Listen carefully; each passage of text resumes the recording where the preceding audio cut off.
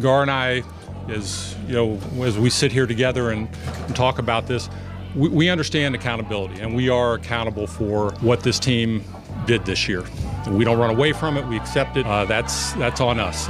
Locked On Bulls, part of the Locked On Podcast Network, a show for the most passionate fan base in the NBA. Your number one source for Chicago Bulls news and stories. For me to be here in the NBA organization, is such a historic organization, the Chicago Bulls, so it's just a dream come true for me. Live on Dash Radio every Tuesday, Thursday, and Saturday. This is going to be a process. You don't snap your fingers and it all happens at once, but that's the plan moving forward. So kick back, relax, and get ready for the best hour of your day. Locked On Bulls starts now. Here are your hosts, Jordan Malley and Matt Peck.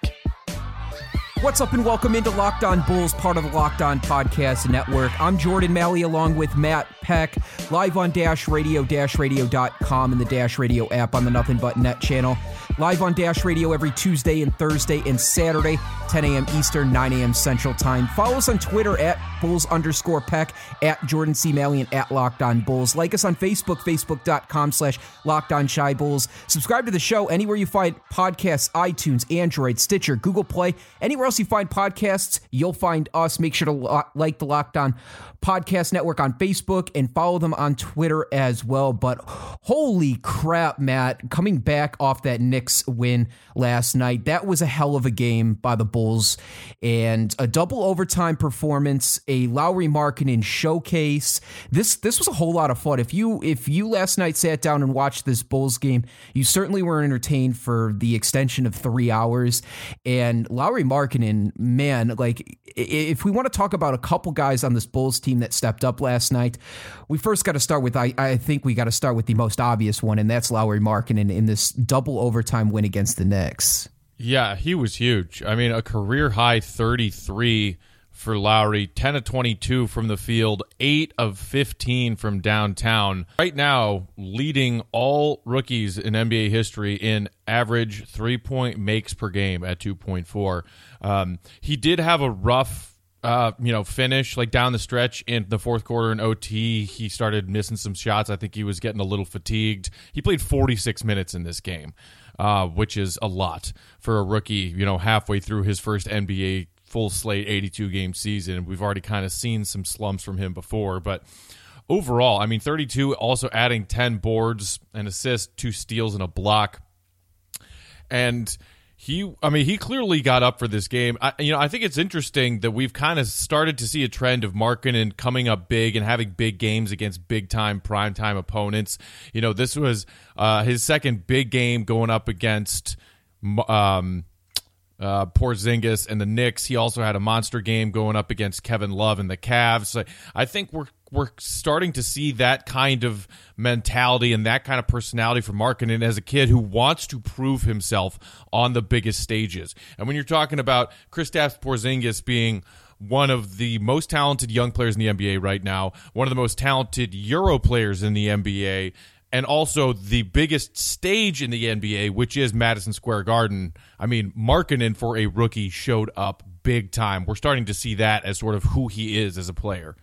Yeah, Markkanen also tied the record for most three-pointers by a 7-footer in the NBA. So he tied the record at 8 with Dirk Nowitzki back in when Dirk Nowitzki was actually a rookie too. So he drilled, I believe, 8 3-pointers when he was a rookie as well. So a sort of a trend now that we're looking at. And I thought it was funny too. We talked about Denzel Valentine having a good game right after coming off of knocking him. And I think it's funny as well as what we were talking about Markkanen yesterday and how you said between his ceiling and his floor, where's the variable for Lauri Markkanen? And I thought, he came out and showed that, there is flashes in him of being that potential all-star player coming down the stretch. And so many times last night's game, Lauri Markkanen, especially early on in the game, was challenging Kristaps Porzingis and had zero fear.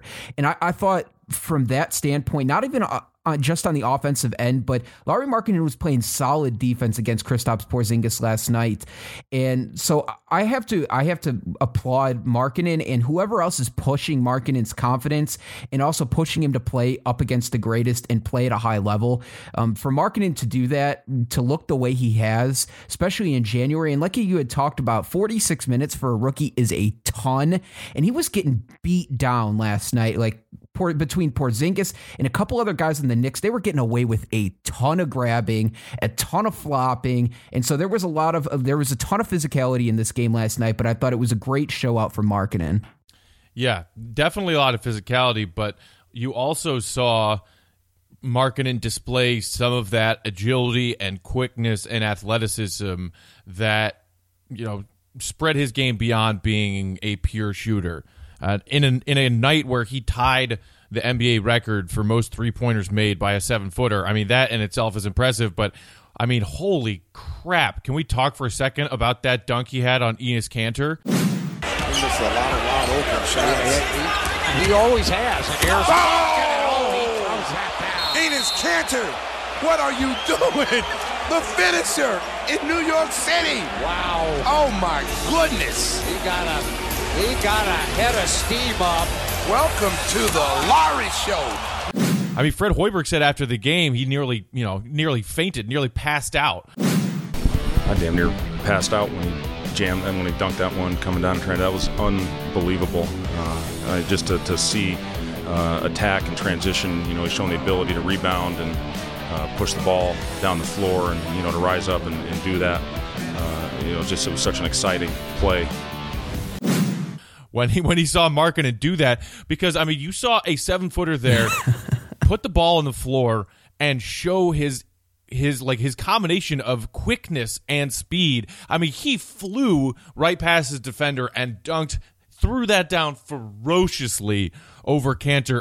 I mean, that one play right there displayed so many other attributes of what Markkanen has to offer, and I mean, wow. Like, that's just one of those plays where it kind of takes your breath away and you say, like, the Bulls got a stud when they drafted this kid. Yeah, so between him, I want to talk about a couple other guys, too, in this game that I thought had major impact. So we'll just quickly shoot to Denzel Valentine. Denzel Valentine with another nice night last night. He was 8 for 14 from the field. He shot 50% from 3, 4 for 8 from 3.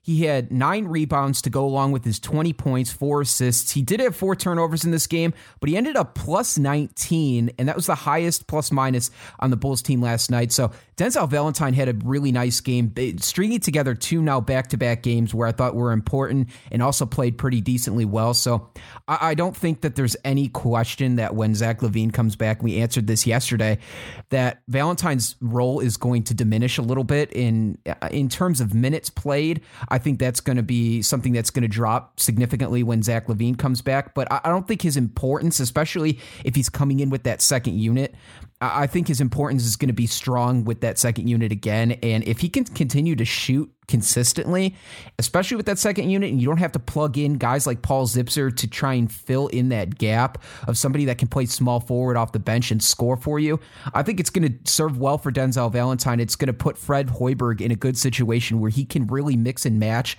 with a lot of these lineups, especially like when you're getting in the middle of the game between the third and fourth quarters or in stretches where you need to give guys breaks. Denzel Valentine can come off the bench and be that guy. I'm just hoping that his shooting will be consistent enough to where it'll turn him into sort of a weapon off that bench. But certainly if Denzel Valentine can string together a bunch of consistent shooting nights, it'll kind of overshadow his lack of defense. And I think coming off with that second unit is going to give him a ton of confidence once LaVine comes back on Saturday. Yeah, I think Denzel obviously knows his days in the starting lineup are numbered. I mean, LaVine's coming back on Saturday. We still don't know. And matter of fact, it sounds, at least from the hints we've heard, that LaVine might be coming off the bench, at least to start, but he's going to work his way in the starting lineup, and that will probably be the end for Denzel as a starter. But you hope that he takes the confidence of what he's been able to do in some of these strong performances. It's kind of like, it seems like a funny comparison to make, and I hate to say it, but like Denzel's the new Nico. Like for every good night he has, he follows it up with the stinker.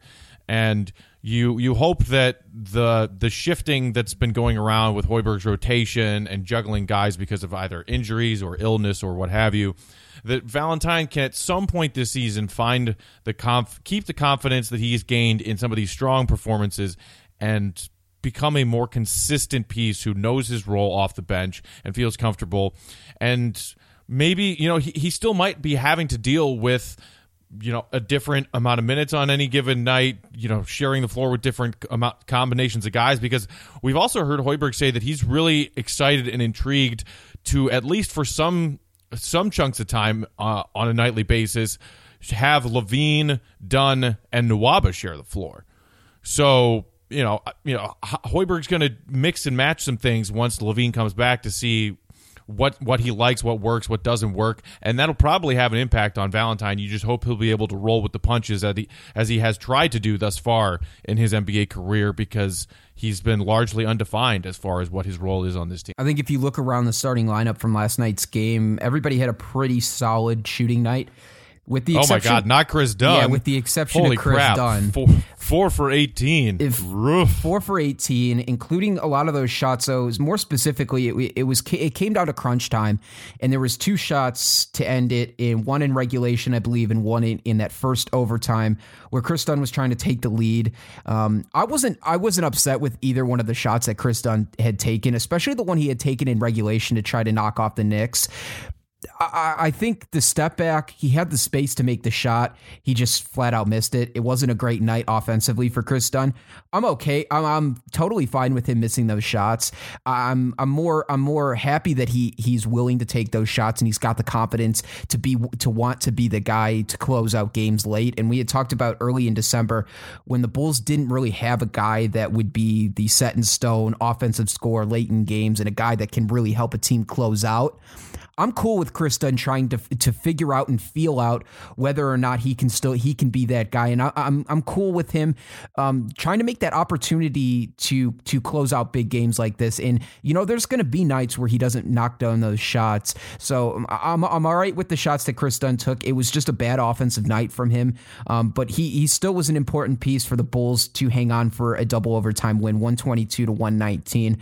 But yeah, it was just kind of one of those cases for Chris Dunn where shots weren't falling for him, but luckily the rest of the guys in the starting lineup picked him up, especially guys like Lauri Markkanen and Denzel Valentine we had talked about. Justin Holiday actually shot 50% from the field last night, and Robin Lopez had a really nice game underneath as well. So guys were picking up Chris Dunn when he wasn't making shots last night. But were you okay with the shots that Chris Dunn took late in that game last night?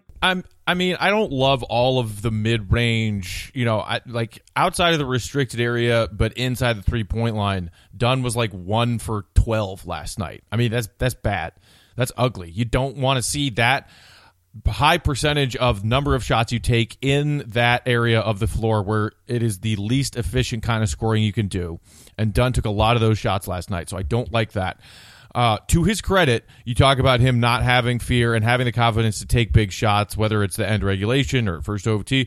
In second OT, when the game was tied, I think 116, he did make that fairly difficult, a high degree of difficulty shot. It was kind of like a half baby hook, half floater in the lane that he banked off the glass beautifully and in to put the Bulls ahead, and the Bulls did not relinquish that lead from there on out. So credit to him there. But even as much as the shot selection for Dunn bothered me last night, look at his box score. Your starting point guard played 46 minutes, took 18 shots, and went to the free throw line 0 times. 0 times. You talk about a guy who is the go-to guy to get you a bucket late in a game, late in a close game. Yeah, it's great if you can have a guy who can knock down a shot confidently. You know what's better? Putting the ball in the hands of a guy who can go draw a foul and get to the free throw line for 2 easy points. That was the role that Jimmy Butler played for the Bulls for the past several seasons. Every team needs a guy like that. This Bulls team doesn't have that guy yet. It would be great if Chris Dunn can become that guy, but right now, other than the turnover worry, the biggest element to his game that needs improving is you are a point guard leading this offense, the first unit offense, and you are barely going to the free throw line at all. 0 free throw attempts in 46 minutes last night. That's got to get better. Yeah, one thing I will say about this game and the free throw attempts and just the fouls in general is the referees weren't calling a whole lot of fouls, especially with a whole lot of contact, especially late in this game. I looked at Lauri Markkanen, who drove to the basket maybe 3 or 4 times at the end of regulation. He got hammered to the floor 2 or 3 times on each of those plays, and he was throwing his arms up like, where's the foul? And for a lot of times, and even the TV broadcasters were saying, that's a whole awful lot of contact for players to be taking underneath and no foul to be being drawn. So I would say it was kind of a theme over this entire game that not only the Bulls, but the Knicks weren't getting a whole lot of contact. They were kind of letting these guys play through it.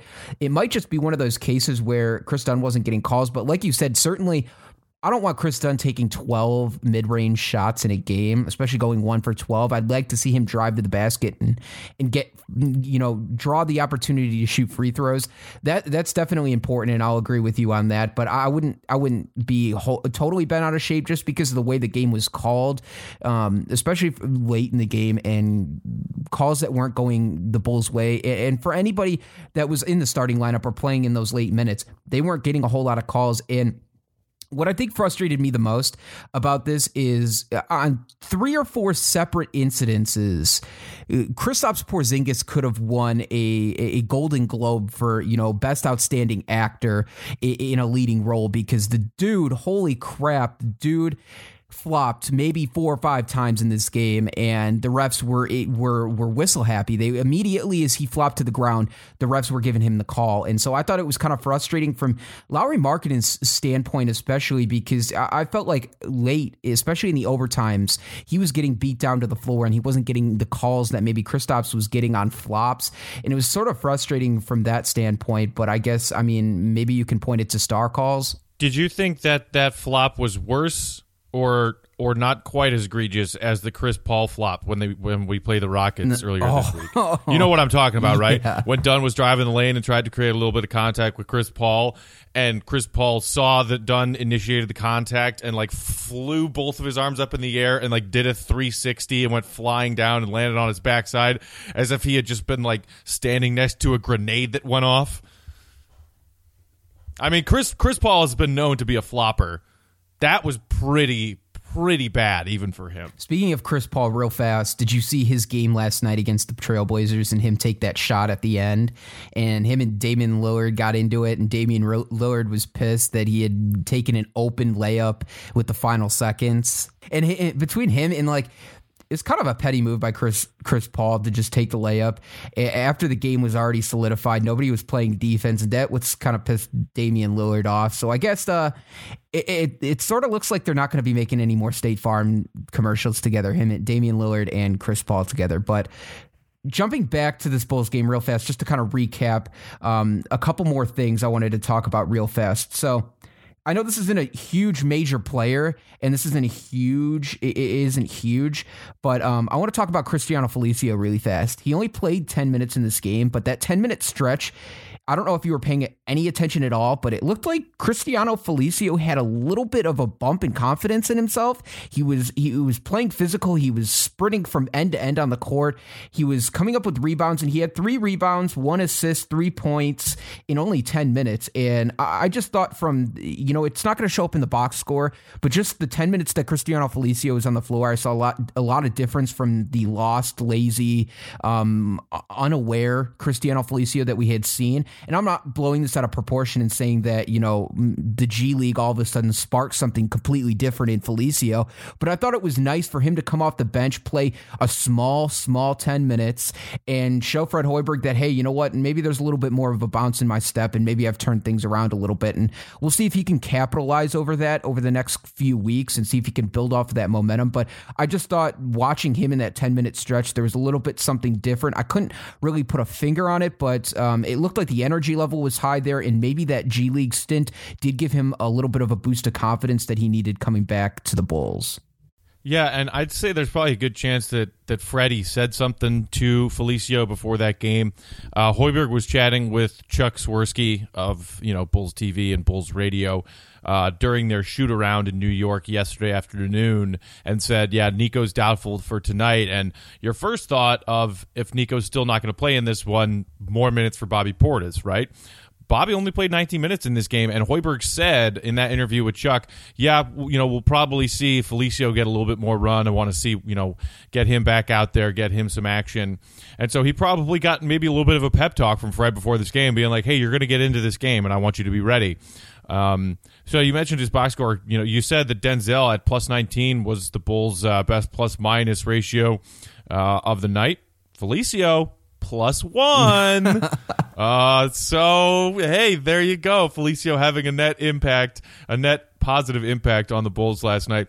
I also, as we're mentioning Felicio, just wanted to mention this hilarious tweet from Zach Lowe. I don't know if you saw it this morning. Zach Lowe, great NBA ESPN writer. Latest NBA dream last night. Phone was ringing on the other side of my apartment, sprinted to it but missed the call, which was from Cristiano Felicio, whose number I don't have in real life. He was calling to say that the Bulls had traded him. So I don't think the Bulls are going to be able to find a trade partner for Felicio because that 4-year, $32 million contract is not looking great right now, but pretty hilarious that he is somehow occupying the mind of one Zach Lowe. Real quick, one more player to talk about, too, in this game. David Nwaba. Holy crap, David Nwaba. There was stints. There's highlights too. I retweeted a video on our Locked On Bulls account at Locked On Bulls on Twitter of David Nwaba like channeling his inner Jimmy Butler. And for some of these games and for some of these drives, like specifically in that third quarter, late down in that third quarter when he was matched up against Doug McDermott, Doug McDermott had no shot. There was a 3-minute stretch where David Nwaba, I think, had made 2 or 3 baskets in a row and just took him straight to the basket every single time. And so, you know what? I don't care what the Bulls have to pay David Nwaba in free agency this season. Coming up, he's going to be a restricted free agent along with Zach LaVine, but he is emerging as a guy that the Bulls must keep. And so if you're talking about flexibility and money to spend, you've got 2 guys now that you're going to have to spend money on in the offseason, but I don't care what it takes to retain David Nwaba, but I want him to be a part of this rebuild because the dude plays phenomenal defense. He's a driver, he's a scorer, and he's tough, he's physical, he's everything I want off a guy off the bench, and just the grit that he shows. And I don't know, I've slowly but surely fallen in love with David Nwaba's game, and I think that there's a high ceiling for David Nwaba's game, as well as we talk about some of these other Bulls on this team. But what did you think about him last night? I mean, obviously for me, what sticks out is you mentioned some of the drives he had. The drive where he put 2, maybe 3 Knicks defenders in a spin cycle for that insane, drive spin move with a really nice soft touch finish. I mean, that right there was one of the greatest individual displays of basketball talent that I have seen from this young Bulls team this season. Like, really impressive. And you mentioned, he's great on the defensive end. He's a high-energy guy. He's a smart player. He makes the right pass. He looks to score when the opportunities present themselves. But you want to talk about the combination of agility, speed, and skill in that one play where he put some Knicks in the spin cycle? My goodness. I mean, that was impressive. All right, well, we are going to get to our second segment of the day, our weekly segment on Thursdays, the Tankathon check-in and the 2018 draft prospects check-in. But before we do that, I want to tell our Locked On Bulls listeners about MyBookie. The NFL playoffs are here, finally. And I want to tell you guys about MyBookie.ag, the #1 rated online sportsbook. With your fantasy football season over, what's the way that you can use your sports knowledge to win cash? Betting on MyBookie. The sportsbook that makes it easy to deposit and even easier to cash out your winnings fast. They have odds on everything, live betting, and an all-new prop builder. You can bet from your desktop, your tablet, or on their world-class mobile site that lets you bet anytime, anywhere. MyBookie offers the fastest, no-hassle payouts when you win. Join now, and MyBookie will match your deposit with up to 50% bonus. Just use the promo code LOCKEDONNBA when making your account. Visit MyBookie.ag today and bet on the internet's favorite sports books. You play, you win, you get paid. Visit MyBookie.ag today and get those bets in for divisional NFL playoff games. All right, so just to run down real quick of what the Tankathon sort of looks like right now as we sit here on Thursday afternoon. So I'm going to quickly run down the 14 teams that are worth the lottery, and then we can kind of break down some of the guys, some of the names that the Bulls might be looking at to draft, some guys that we haven't talked about recently. So let's run through these teams so far from worst to best. So Atlanta obviously sitting at 11-30, they're number one. The Orlando Magic have made a push in the Tankathon. Now they're sitting currently at the second best odds at 12-30. Sacramento comes in at 13-27, as well as Memphis. So that's 3-4. The Lakers pick at 13-27 as well would go to Boston at number 5. Number 6, 15-28 sit the Dallas Mavericks, and your Chicago Bulls sit at 15-27 at the number 7 spot. So hanging out right in smack dab in the middle. Brooklyn as well, 15-26 at number 8. That pick going to Cleveland. At number 9, the Suns, 16-26. Charlotte at 15-24 at number 10. Utah at number 11 with 17-24 record, and then you drop down to the Knicks at 19-22 at the 12. Number 13 and number 14 go as followed. The Los Angeles Clippers at 19-21, and the Philadelphia 76ers at number 14 currently at 19-19. So the Bulls are kind of smack dab right in the middle, but they've sort of separated themselves, at least for now, a little bit with that losing streak over the last sort of 10 days, losing 4 out of their last 5. The Bulls have kind of pushed themselves more towards the upper echelon of Tankathon teams rather than what we had talked about during the win streak about possibly pushing themselves outside the top 10. But certainly a lot of play still left to go, and a lot of teams kind of hanging around between even the number 3 pick to the number 9 pick. So certainly interesting position for the Bulls. But who do you got to review for me today, Matt? Obviously, everybody's always checking in on names like Marvin Bagley and DeAndre Ayton. More and more people getting excited watching what Trae Young is doing in Oklahoma. He had a game earlier this week where he had a rough start against Texas Tech, shot the ball very poorly in the first half, but then bounced back and finished with another solid night. I think he had like 27 and 9 dimes. So, he continues to climb up people's draft charts, as does Mo Bamba of Texas. I wanted to highlight a very good mock draft. It's Ricky O'Donnell's most recent mock draft for SB Nation. We're actually going to try to get Ricky on the show sometime next week to talk to us a bit more extensively about some of these prospects. But with the Bulls currently in that 7 spot in the Tankathon situation, he has the Bulls at 7 taking one Jaren Jackson Jr. of Michigan State, so another Sparty guy that could potentially join the Bulls and Denzel. And look, I mean, I like this hypothetical. If the Bulls do end up kind of sitting somewhere in that 5 to 10 range as opposed to 1 through 5, we're still hoping that they can get the tank back on track. But as far as some of those second-tier lottery guys, I think Jaren Jackson would be a great fit for the Bulls, because he is another big who could space the floor. And that's essentially what we are looking for in this Fred Hoiberg offense, assuming that the Bulls find somewhere to send Nico Mirotic. He could pair fairly well with Markkanen in that front court. He doesn't have quite the same, weight of stuffing stat sheets the way that Ayton and Bagley do this season, but he is shooting a pretty high clip from downtown, 43.5%. He's taken nearly 3 3-pointers a game. He's also pretty good protecting the paint. He's averaging nearly 3 blocks, actually just over 3 blocks per game. So I thought from Ricky's perspective, an interesting player that Bulls fans should keep their eye on if, in fact, we do end up picking somewhere in that 5 to 10 range is Jaren Jackson from Sparty. Yeah, I also had him on my list today to kind of talk about, and I thought a couple things that jumped out to me too is that he's a combo between a power forward and a center. He sits at 6'11". The Ringer has him at 6'11", 242 pounds, 18 years old. And so I felt like if the Bulls fell out of the top 5, they lost their opportunity to even snag guys like Michael Porter Jr. if he doesn't slide that far, Mohamed Bamba, DeAndre Ayton, some of those top sort of guys at the forward or even at the center position. I think Jaren Jackson Jr. is a solid pick. It makes me curious too if the Bulls fall between 7 and 10 and say that they get a late first round pick for Nico, or they get some type of value, a couple second round picks for Robin Lopez or something for Justin Holiday in terms of picks.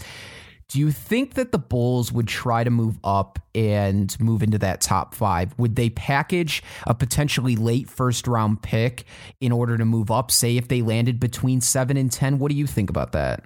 I mean, it's an interesting hypothetical. You also wonder if, obviously it takes 2 teams to make a trade.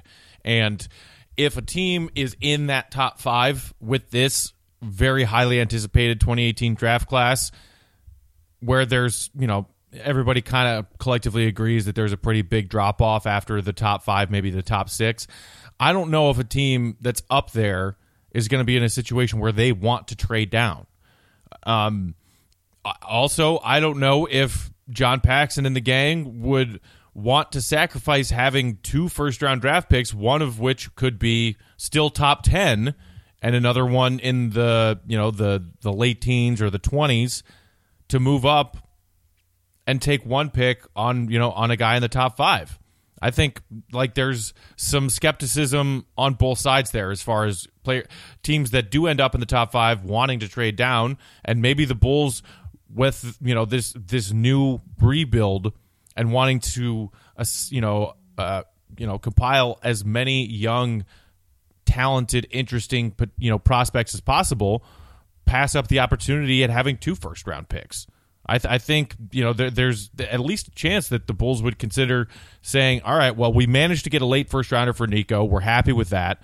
And we didn't end up being a top 5, top 3 lottery team as planned, but the reason we didn't is because the pieces we got in the Butler trade to start this rebuild, primarily Chris Dunn and Lauri Markkanen thus far, and who knows what we'll see from LaVine, we'll find out soon, are better than we thought. And that's the reason that we are not in the top 5. So that's a good problem. So, I think overall, if I were in their shoes and the Bulls are, say the Bulls have pick 6 or 7 and also have a first rounder for Nico, I don't know if I would trade up into the top 5. Yeah, and that's what I wonder how I think it's all going to depend on what the Bulls scouting and how they feel projects in the top 5 in terms of players. Like if there's somebody that they absolutely fall in love with and they're projected, anywhere between 3 and 5, I don't think that they would be able to move up all the way to a top 2 pick. But in terms of going out and grabbing a guy like, I don't know, in these projections, you've got Marvin Bagley at number 3, DeAndre Ayton and Mohamed Bamba at 4 and 5. In terms of teams that would be willing to trade down, the only one that I could see, one that's trying to compete right away, would be the Boston Celtics if they get that Lakers pick between, I think their pick is protected between 1 through 5 or 2 through 5. And so I wonder if the Boston Celtics would be interesting in moving down a couple positions, and that would be maybe having to throw a player in there as well, or maybe an additional pick later on. So yeah, I think it would be it would be a difficult move, and you would have to fall in love with a guy in order to move up a couple positions. But certainly that top 5 is intriguing. Another player that I had on the board too, besides Jaren Jackson Jr., was Mikal Bridges from Villanova. So they have him currently, the Ringer has him projected going to the Cleveland Cavaliers via that Nets pick at number 8. So he's a small forward. He's a junior, 6'7", 210 pounds, 21 years of age, out of Villanova. And so this is what Kevin O'Connor had to say about Mikal Bridges. Mikal Bridges was a part-time player as a freshman on Villanova's 2015-16 championship roster. 2 years later, he's the leader of the number 1 ranked Villanova team with title hopes. Bridges developed into an ace three-point shooter and is arguably college basketball's best perimeter defender. With a two-way skill set, Bridges could help any NBA team immediately. Bridges is a safe bet for the Cavs, whether LeBron James stays in Cleveland or not. He's the kind of 3-and-D swingman that currently Cavs would kill for in a potentially LeBron James-less future. He's the kind of player that would serve as a significant building block. We've already seen how Bridges has expanded his game after being pushed into larger roles. So I think between Bridges and Jaren Jackson Jackson Jr.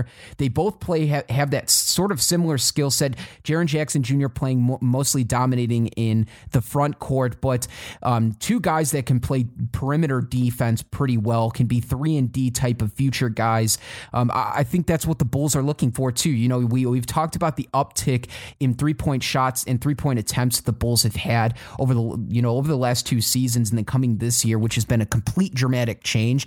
I think if you fall out and you miss on guys like Porter Jr., you miss on Bamba, DeAndre Ayton's already gone, Marvin Bagley, and obviously your top two in Trae Young and Luka Doncic. If you miss on any of those guys, getting a 3-and-D guy like Jaren Jackson Jr. or a guy like Mikal Bridges can certainly help boost this lineup. And I'm curious if the 21-year-old being a 3-year vet at a winning program like Villanova, we've known what the front office holds players that have had winning success in college basketball. We know what kind of standard the Bulls hold that to, and they love things like that. So that's why I'm interested between these two guys alone. What do you think about Mikal Bridges? Yeah, he's, as you mentioned, I mean, he's the prototypical 3-and-D wing for the modern NBA.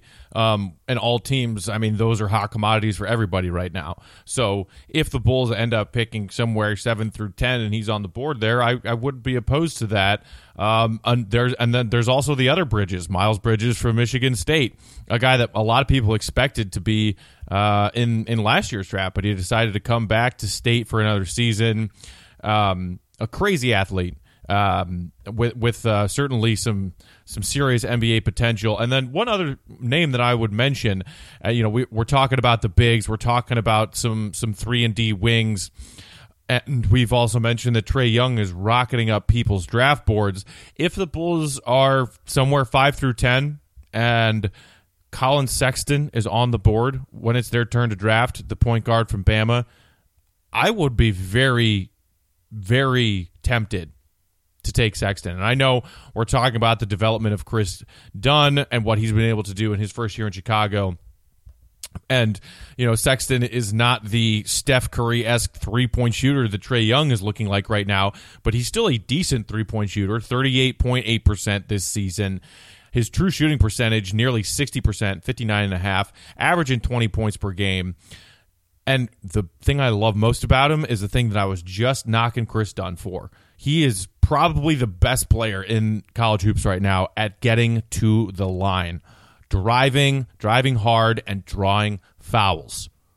I mean, that is something that is a weakness in Chris Dunn's game. Colin Sexton looks like he can come into the NBA and start doing that right away. And it's not a bad thing to have two good point guard on your hands, on your roster, with the potential to be NBA starters, when really in the last couple of seasons the Bulls' problem is they have a slew of point guards, none of whom are worth a damn. So that's another name that I'd be very intrigued by if the Bulls end up somewhere in that 5 to 10 range, is Sexton. Yeah, I agree with you too on the Colin Sexton point, and also to go along with a point about Trae Young too. If the Bulls were in a position to draft either one of those guys at the point guard position, and people are worried about, well, what do you do with Chris Dunn then? Is Chris Dunn not your future? Are you going to slide him over? I think that's a situation you put in Fred Hoiberg's hands, and you kind of just figure it out later. If you have the opportunity to take a guy like Trae Young, or if some of these other names fall off the board, like Jaren Jackson Jr., you're not able to grab any of those guys, or like we had said, Porter, Bamba, DeAndre Ayton, anybody in that top 5, and you're at a position where you've got to take a guy like Colin Sexton, I think you take him right away, and then you figure out everything else later. Like you had said, Colin Sexton's only 18 years old right now. He's a guy that you can develop. He's pure. He's willing to drive to the basket. He's a scorer. He's a guy that I think you combo with Chris Dunn, and you figure out what you're going to do from there. And you just you play with the best, and you see what you're going to get. And it would bring up competitive level to, I think, Chris Dunn and some of the other guards to kind of step up. So I think that would be a good good position for the Bulls to be in, and I wouldn't necessarily put a whole lot of a weight on whether or not who would take the position. How are you going to supplement in two high guards that you've got high praise for? I think the Bulls would figure that out eventually. You would just, at this point, I would like the Bulls to take best available in terms of best available talent there. We've already seen how that's worked out for the Bulls so far in the 2017 draft, the best available there being Lauri Markkanen. So, I mean, following that footprint, following that stepstone, I think that's a move that the Bulls should make if any of those forwards or any of those centers fall off the board. Absolutely. I mean, can we just fast forward? Can we just fast forward to the 2018 draft? I'm so excited. Yeah, right here in the city of Chicago. I'm so excited. I know, in Chi-Town. I guess we got to do the draft lottery first. So let's fast forward to that and hope we get ourselves a little bit of that 2008 luck that got us Derrick Rose. And then let's fast forward to draft night. I mean, I know I hesitate to say that because it actually it is a lot of fun to watch these young Bulls play right now and the strides that they're making. But the more I watch some of these kids play that are coming into this year's draft, it's exciting. So that's going to about do it here on Locked On Bulls. Remember, you can follow us on social media at Locked On Bulls, at Jordan C. Malley, and at Bulls_Peck. Like us on Facebook, facebook.com/LockedOnShyBulls. Subscribe to the show on iTunes, Android, Stitcher, Google Play, and anywhere you find podcasts, you'll find us. Make sure to follow the Locked On Podcast Network on Facebook and Twitter as well. Live on Dash Radio, DashRadio.com every Tuesday, Thursday, and Saturday, 10 a.m. Eastern, 9 a.m. Central Time. Live on Dash Radio, DashRadio.com, and the Dash Radio app on the Nothing But Net channel. We'll be back tomorrow with a brand new episode. We're trying to dive into some of these Nico rumors a little bit more. Maybe we'll get a little bit more information on some other teams that might be involved, as well as sort of a recap or a review, a preview of what to come for Zach LaVine's return on Saturday. A whole lot more from Locked On Bulls in tomorrow's episode. We hope you enjoyed this episode today. Remember to follow us, subscribe to us, give us a 5-star review on anywhere you like listening to podcasts, whether that's iTunes, Stitcher, Google Play. We'd love that from you. If you give us a review, follow us on social media as well. But for Jordan and Matt, we are out. Have a great night. Locked On Bulls, a show for the most passionate fan base in the NBA. Hosts Jordan Malley and Matt Peck dive into the best Bulls news and stories around the NBA. Locked On Bulls is live on Dash Radio every Tuesday, Thursday, and Saturday, starting at 10 a.m. Eastern, 9 a.m. Central. For more content and to stay up to date, head over to LockedOnBulls.com, part of FanRag Sports.